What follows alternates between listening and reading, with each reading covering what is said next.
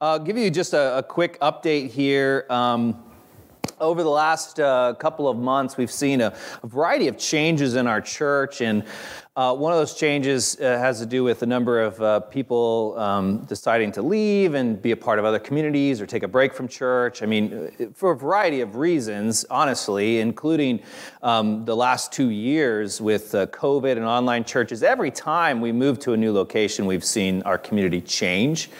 And it was kind of interesting. Some of you joined with us at Camp Mary Orton, and some of you were with us back when we met at the church along the river, Northwest UMC, at their outdoor chapel. And so every time we've moved and changed, our community's changed. But one of the things we're noticing right now is that there has been a significant shift in our giving. And so as we're looking to 2023, and we're doing some budget planning, we're looking to potentially make some very significant changes in what we're able to do as a church, and shifting programs and hard questions around staffing and things like that. So I share that with you. I want to be transparent. I might talk about it some more as we get to the close of the year, but as you're praying about your connection to Central City Church, and maybe end of the year giving that you and your family think about, or as you think about 2023, just letting you know that we welcome it, and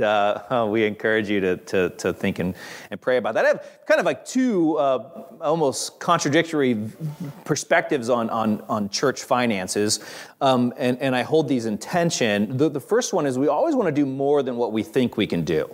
Okay, so that's what some would call like vision. So as we think about 2023, we're going to try to accomplish more. We're going to kind of plan on God showing up. We want to step out in faith, and we're going to try to do more in the community and more in our church than maybe what we currently could do right now. But we hope to be able to do that, into the next year. So we do want to step out in faith, and we've always stepped out in faith. One of the things about being a church plant is that we received, our first year was probably 80 or 90% grants. And if you've ever been a part of a small organization, when your income fluctuates by $50,000 over a course of a year, and your whole budget's only $200,000, you go for 1 year where you have that money, and the next year you're not. It's like, okay, well, God's going to have to show up. Well, that's what we've always done as a church plant. We've always had to take and trust that God will show up. So we're trusting that God will show up with that, and so we step out in faith. The other thing, and this sounds very obvious, but I like obvious things, we're going to do the ministry we can afford to do.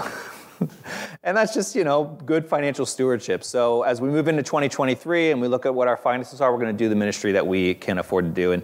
And as we move into next year, there are a number of very profound things that we're working on that I hope you'll invest in. So I just wanted to give you that update, and I'll give you some more details over the next couple of weeks potentially, so that we're all well informed. But if you are new with us, or if you've recently considered this your church home and you haven't started giving, I'd encourage you to consider that. It's a profound way to enter into a discipleship relationship with the Holy Spirit works on us in regards to how we give. So I encourage you to do that, but there's no pressure.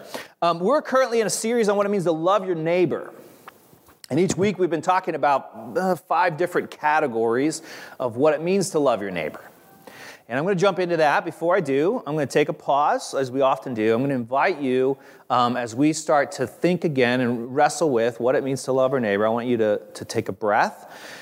I really encourage you, it might sound weird, to just take a couple deep breaths. We're going to close our eyes. We're going to sit in silence for a second, and it'll create some space for God to kind of move and show up into our lives.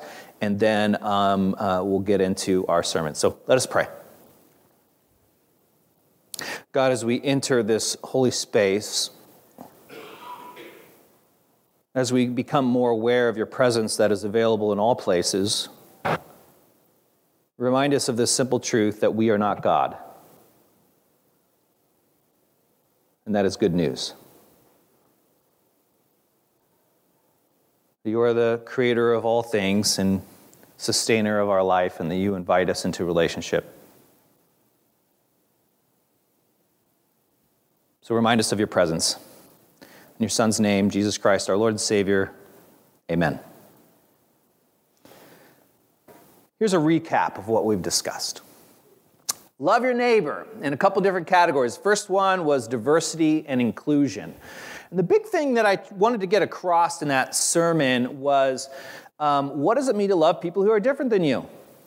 What does it mean to love people who are different than you?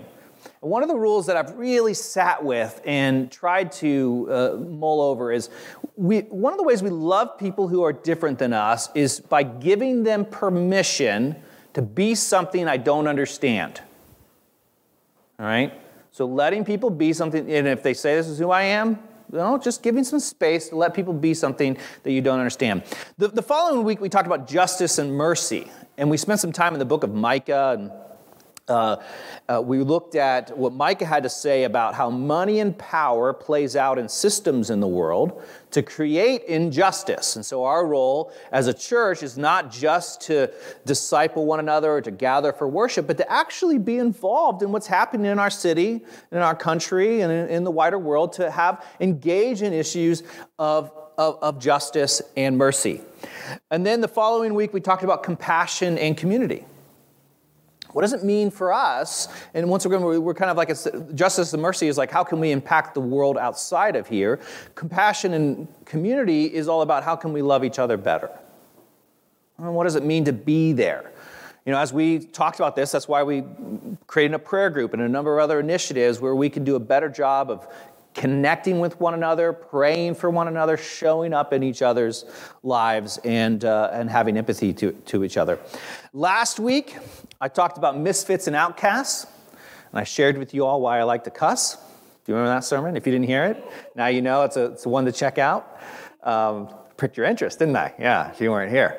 But we talked about what it means to love people who often live on the other side of what society deems appropriate. Right, so society, whatever culture you're part of, or whatever subculture you're a part of, they create boxes, and you have to be within that box. And if you live outside of that box, then we're gonna think less of you, or we're gonna judge you more harshly.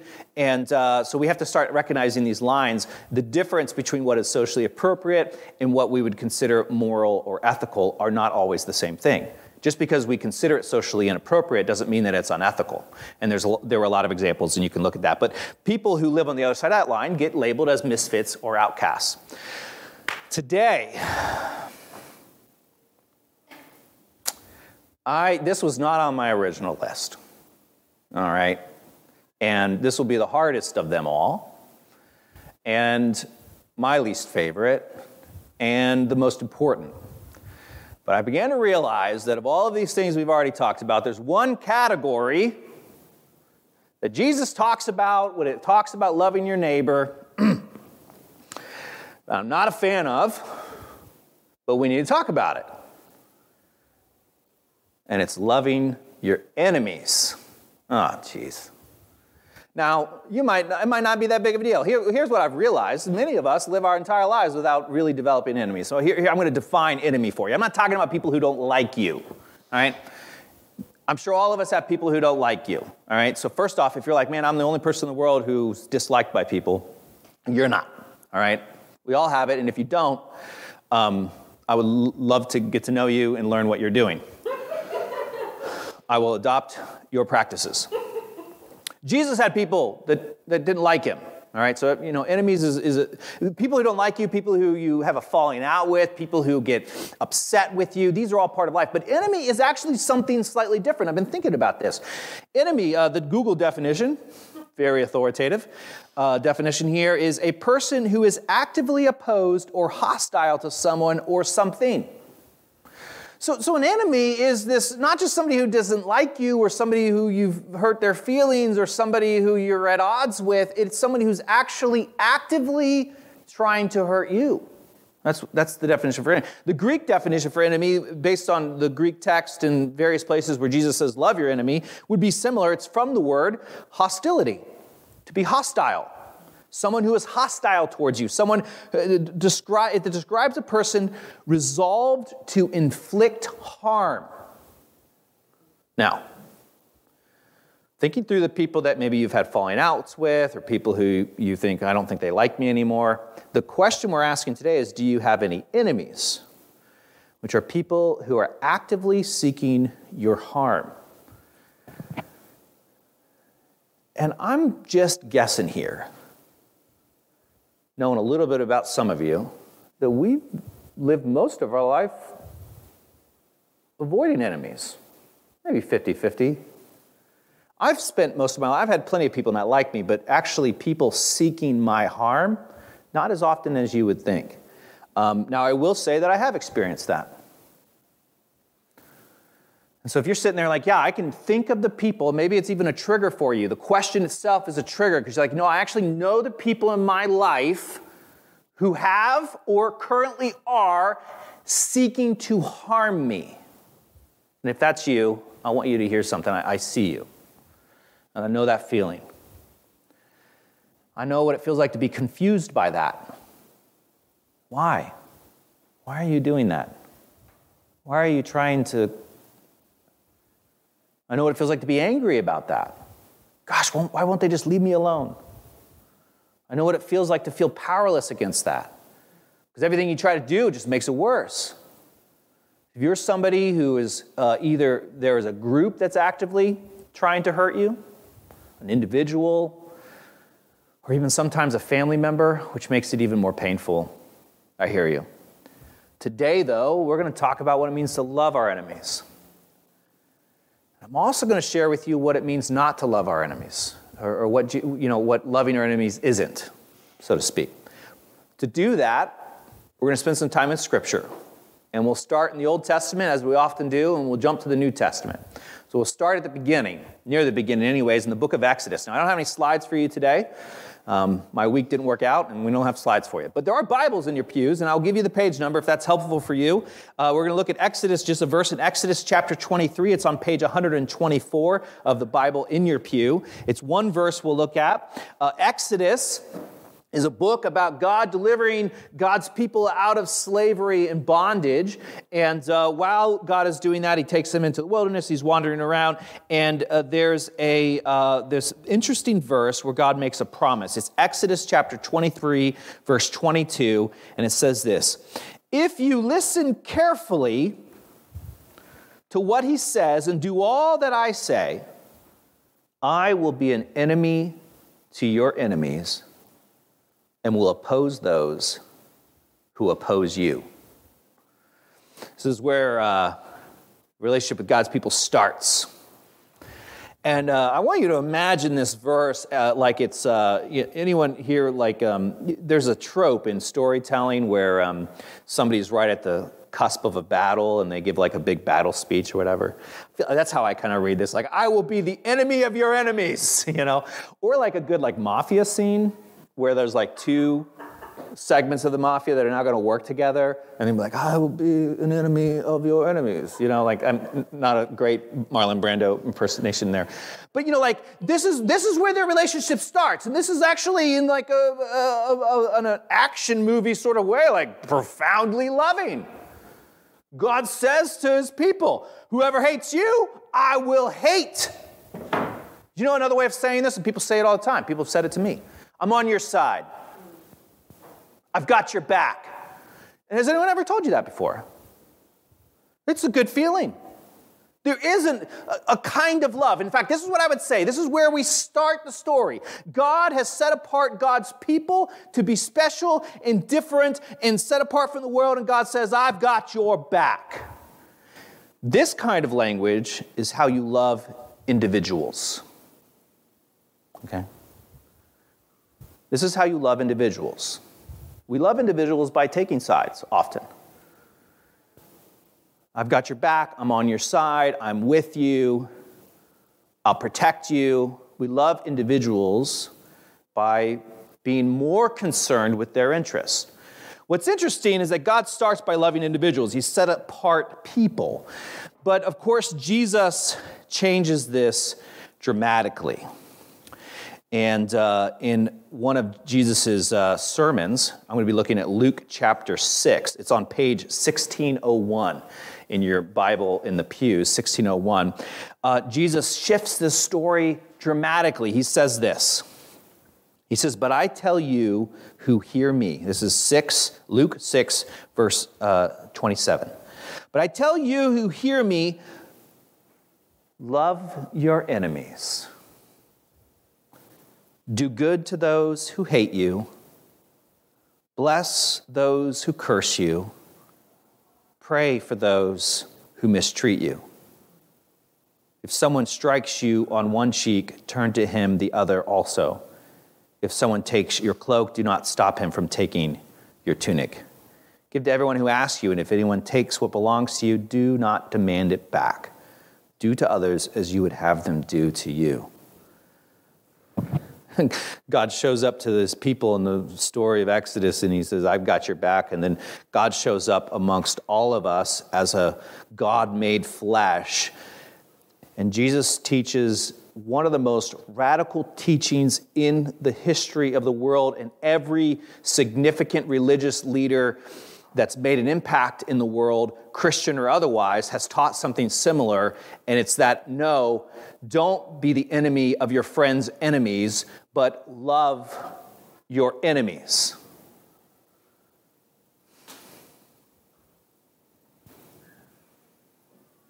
I was listening to Dr. Martin Luther King Jr.'s sermon on loving your enemies. You can find it on my Facebook wall. It's about a 10-minute sermon. And as you probably know from various quotes you've seen from him over the years, his was a significant part of his teaching. And it was rooted, he says, in this very foundational theological and philosophical idea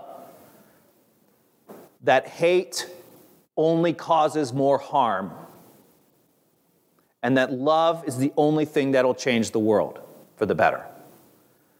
That if I hate my enemy, I'm causing harm, he says, to both the person who's doing the hating and the person who's hated. Someone once said, I don't even know who's attributed this quote, but bitterness is like drinking poison, hoping it'll hurt the other person. Hating our enemies hurts both us and our enemies. But love heals both us and our enemies. I want to look briefly at this because this is difficult. And I think sometimes we're not doing it enough in the right ways, and at the same time we're expecting people to do it the wrong ways. So Jesus taught us to love our enemies, but Jesus actually gives us a very good example of what it means to love your enemies. So if you're sitting here and you're listening to what it means to love your enemy, like, oh my days, there are people on the other side of the aisle, politically, religiously, whatever, that I'm not going to love in the way that I feel like you're telling me to love them. I'm here to tell you that it's okay. Jesus actually gives us a different example of what that looks like. So here's the first thing that I see in Jesus' example. First off, Jesus had enemies. In John chapter 6, and in the Synoptic Gospels of Matthew, Mark, Luke, and at least a couple of them, I believe, Jesus goes into the temple, and he's mad about what people are doing in the temple. We won't get into the historical context of it. That's for another sermon. And what does Jesus do when he goes into the temple angry? Into the temple courts? He flips the tables. Now, I'm guessing he made a few enemies that day. Here's my question for you. Did he go back and apologize? I'm just asking. Jesus did a number of other things. And he said, woe to the Pharisees. You can read them. And if you get into the cultural context of it, you're like, wow, Jesus, you were dropping some verse there. You know what I mean? It was rough stuff he was saying. I'm guessing he made enemies there. Jesus made a number of enemies. So here's the first, but he didn't necessarily try to enter into a relationship with everyone that he had become enemies with. So the first lesson that I see in Jesus' example of what it means to love your enemies is that sometimes you will have enemies that are against you for doing what is right and just, and you don't need to attempt or invest energy into being in a relationship with those people based on Jesus' example. All right? There are people. Now, you don't have to instigate it. You don't have to make it worse. But it's not necessarily that you need to be in a relationship with everyone who is out to get you. All right? So that's the first. In fact, the early church talks about how some people will hate you for doing something that's wrong, and you should probably apologize. And some people will hate you because of doing something that's right. And, you need to just be able to move on. So that's the first one. Jesus even tells his disciples to shake off the dust when they encounter this kind of enemy. Here's the second example I see of Jesus loving his enemies. It becomes much more profound. Jesus' enemies ultimately get him arrested. You know the story. He's arrested, he's put on trial, he's beaten, he's paraded, and then he's hung on a cross. We hold crosses now with significance value ever since. He's hung on a cross. While Jesus is hanging on the cross, he looks at the soldiers who have done that work, and what does Jesus say? Father, I forgive you. Father, forgive them, they know not what they do.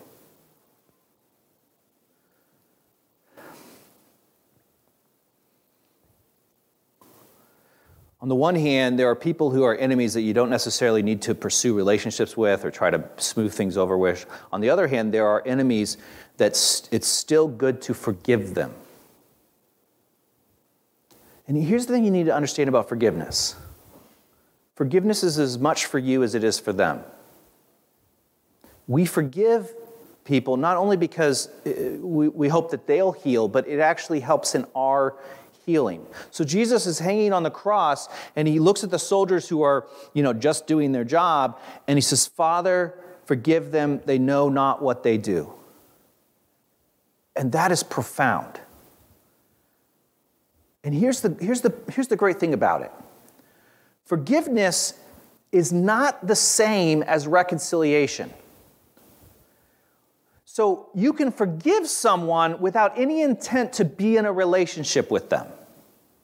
Now, this is why this is good news. And I'm looking at Jesus as an example because Jesus looks at these soldiers and says, Father, forgive them, they know not what they do. But once again, I don't see any evidence of Jesus later going back and finding those soldiers and like, hey, should we talk through what happened?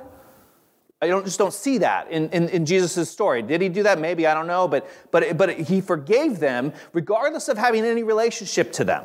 And potentially any relationship in the future. And here's the beautiful thing about that, is you don't have to wait for you to be ready to be in a relationship with someone to forgive them. You can forgive them right now. There might be someone that came to mind when I was introducing this topic earlier, where you could right now in the spirit of worship and grace say, I forgive you. Whether you tell them that is a decision for another day. Whether it's appropriate for you to tell them that. Oftentimes in the case of abuse, it maybe isn't appropriate. Maybe you need to keep your distance.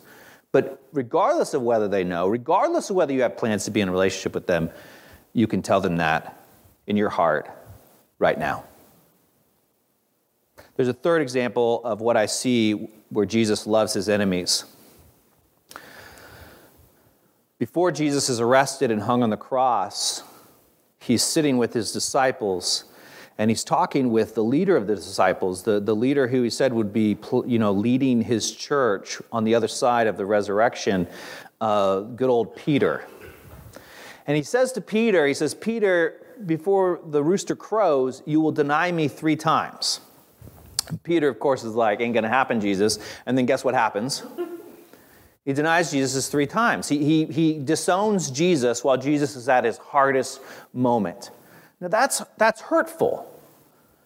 And what you see, though, is much later, after Jesus dies and rose again, he actually meets up with Peter, and you see a beautiful picture of not just forgiveness, but reconciliation.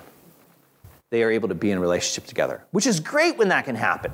But the reason why it happened is because they were already in relationship, right? They had a history, and there were some things done that were really hurtful.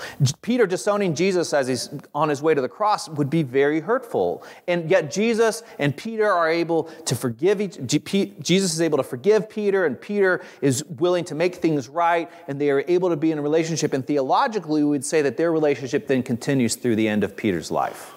Even though Jesus' sins and all of that, they remain in a healthy relationship. I share all of these because I think we all find ourselves in difficult situations if we find ourselves in a situation where someone seeks us harm, some of those we just have to those are people I don't even know, and I need to just let them be themselves over there. They're mad at me for things that I did, and I don't even fully understand why they're mad. Jesus. Or we encounter someone and we can forgive them. It doesn't mean we're necessarily going to be in a relationship with them. Or hopefully with those people we are or have a history with, that we're close with, if there's the right circumstances, we could be in a relationship. I think there has to be a very significant shift in perspective.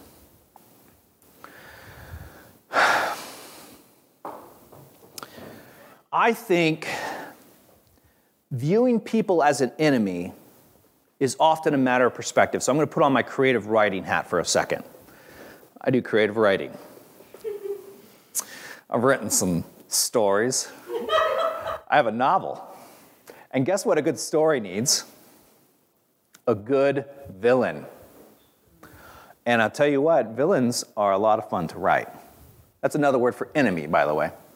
Do you know the secret to writing a good enemy? Is not treating them like one.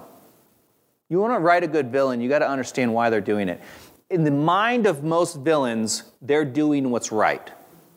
And as a creative writer, you have to take on that perspective. You're like, okay, why would they do these things? And you have to kind of write that, if it's a good villain. If it's just like a flat-faced villain in a story, which are boring, then that's what they are. But a good villain has to have a good backstory. And they are doing it on purpose, and they think they're doing what's best. In fact, the people who killed Jesus thought they were doing God's will, right? If you really get into the mindset, the backstory of the people who were doing God's will. The Old Testament told them they should stone someone who's a wild man like Jesus, or someone who speaks heresy like Jesus. They thought they were doing God's will. So if you really want to get into understand what it means to love our enemies, we do have to be willing to understand other people's perspective. And here's what I'm going to tell you.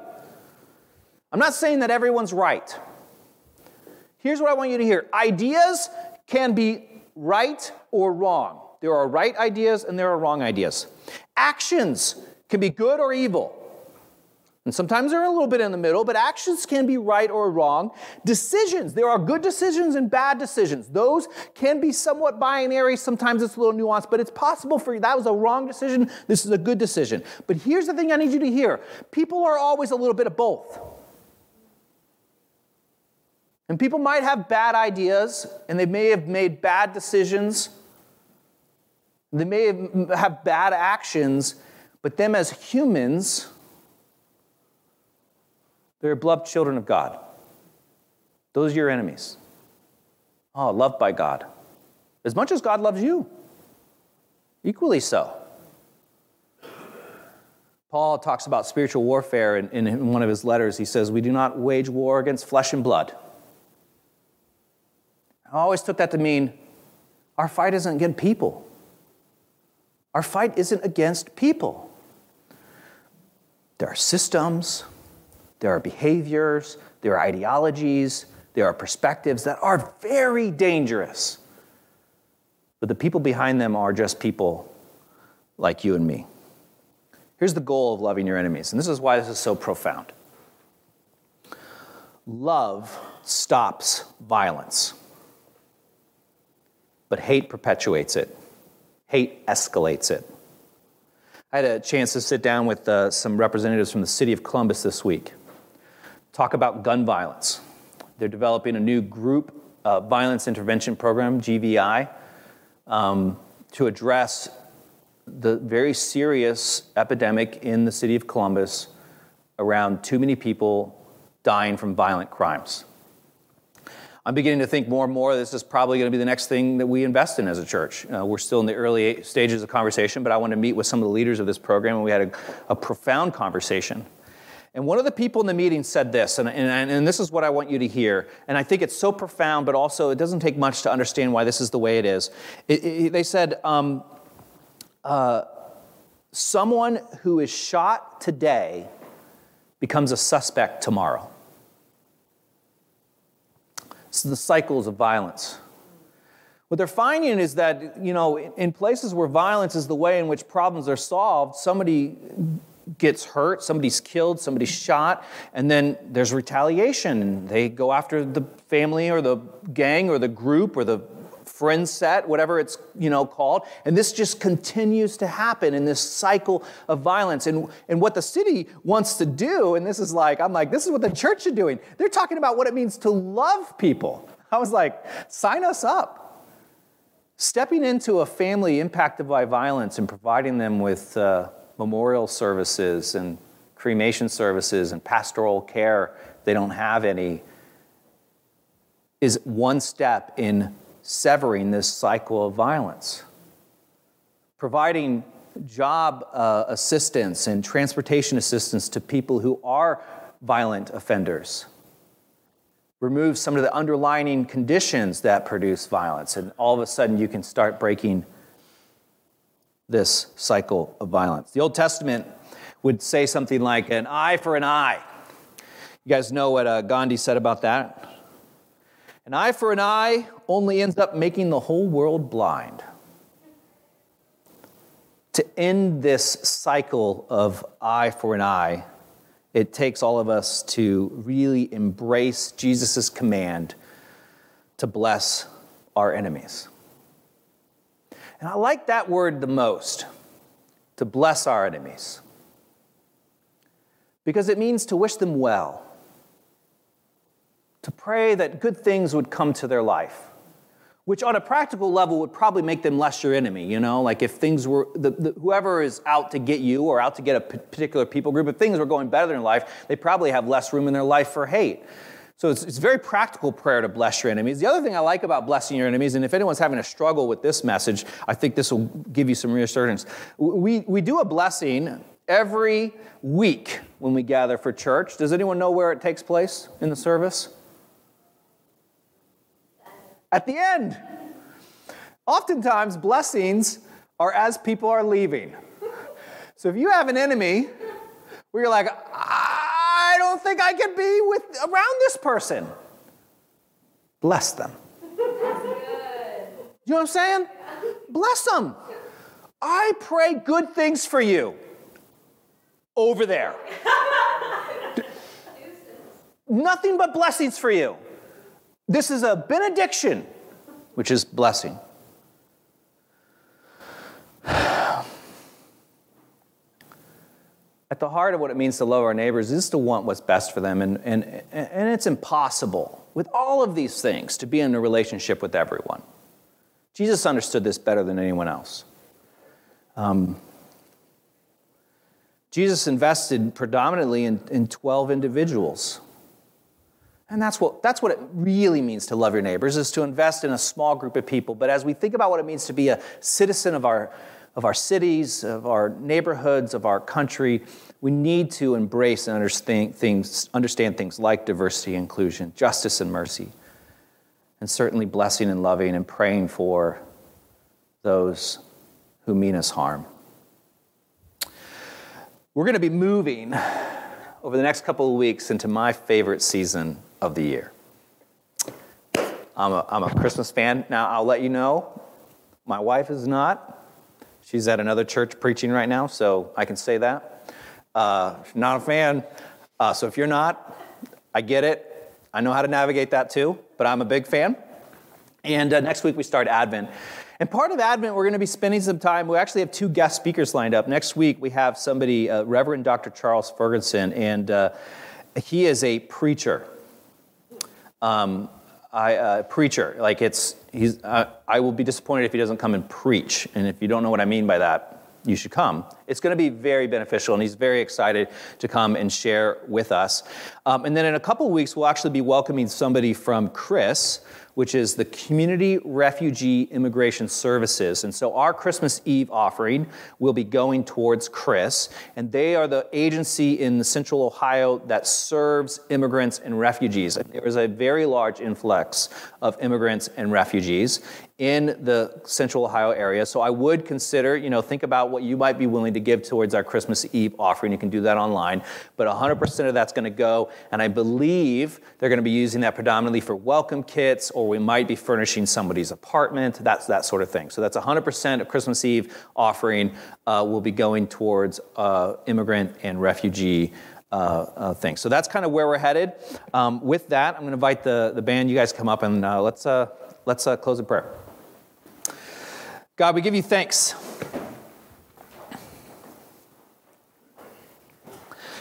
Lord, we ask that you would soften our hearts.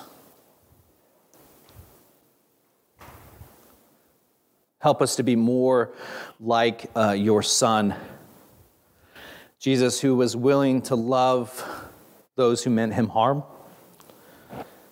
God, we know that we are able to forgive because you first forgave us. We're able to love because you first loved us. We can't do it on our own power.